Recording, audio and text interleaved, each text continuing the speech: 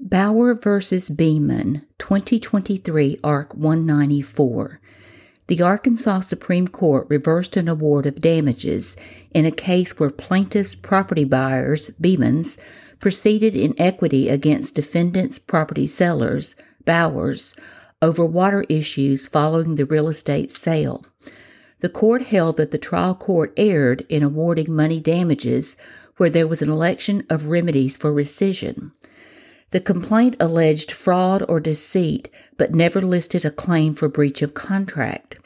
As to defendants Bowers' request for a jury trial, however, the trial court was right in denying it in an equitable claim. In plaintiff's cross-appeal, the court affirmed the lower court ruling that plaintiffs could not prevail in rescission because of untimely notice and continued use of the property in trying to effect repairs. Justice Webb explained. Direct appeal. Quote, the Beemans filed their operative complaint on September 11, 2018, which included an equitable claim for rescission and a legal claim for damages. Both claims were based on the same factual allegations and a common theory of fraud and deceit. The Bowers filed an answer demanding a jury trial. In response, the Beemans moved the circuit court to strike the jury trial demand and instead schedule a bench trial. Pursuant to the doctrine of election of remedies, the Beemans elected the remedies associated with their equitable claim for rescission. However, the Beemans asserted that even if rescission is not granted, they are entitled to recover their damages proved at trial. End of quote. The trial court ultimately found rescission was unavailable to the Beemans because of failure to give timely notice, but it still awarded money damages. The Supreme Court reversed the award of money damages against the Bowers because the Beemans should have given earlier notice of rescission.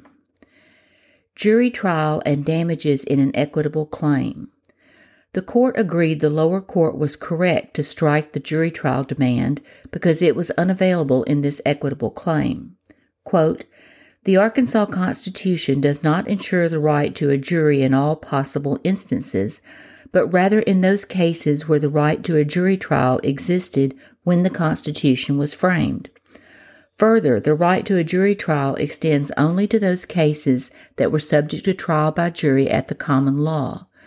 Thus, the constitutional right to a jury trial does not extend to cases in equity. The rescission of a contract is an equitable remedy.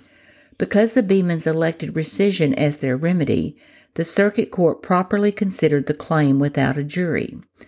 The Beemans assert that the circuit court was still empowered to award damages after it rejected their claim for rescission.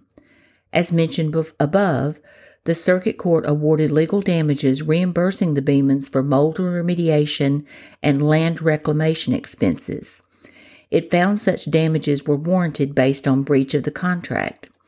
But the Beemans' equitable and legal claims were both brought under a theory of fraud and deceit. They never pled breach of contract, nor did they move to amend their complaint to add a breach of contract claim under Arkansas Rule of Civil Procedure 15, and no evidence of breach of contract was adduced at trial. We have long held that a party is bound by his pleadings and the allegations therein. The Beemans therefore could not recover damages for breach of contract. As a result, the circuit court's award of damages was erroneous. Consequently, we reversed the case on direct appeal. End of quote. Cross appeal and failure to timely assert rescission. The Supreme Court affirmed on cross appeal in upholding the trial court ruling that the Beemans waited too late for rescission. Quote, one who desires to rescind a contract on grounds of fraud or deceit must do so as soon as he discovers the truth. The rescinding party must announce his purpose at once and act with reasonable diligence so that the parties may be restored to their original position as early as possible.